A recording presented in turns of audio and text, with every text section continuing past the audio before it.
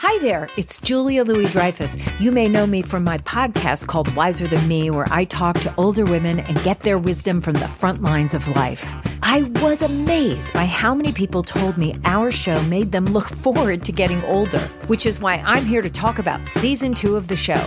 Sally Field, Billie Jean King, Beverly Johnson, Ina Garten, Bonnie Raitt, just to name a few. All hail old women. Wiser Than Me season 2 is out now from Lemonada Media.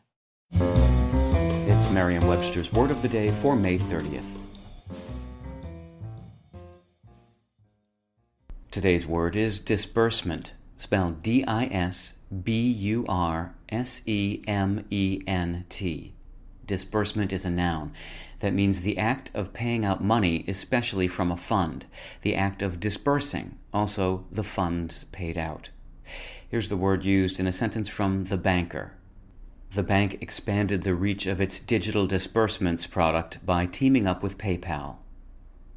The word disbursement was minted in English in the late 1500s by melding the noun suffix ment with the verb disperse.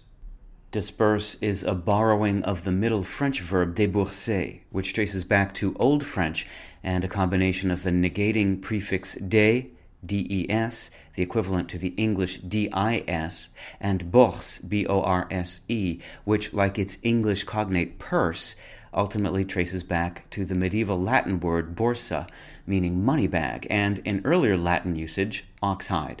In modern French, bourse, B-O-U-R-S-E, is the word for purse. During the 16th and 17th centuries, deburse, deperse, and disperse were all deposited in the English language bank as synonyms of disperse.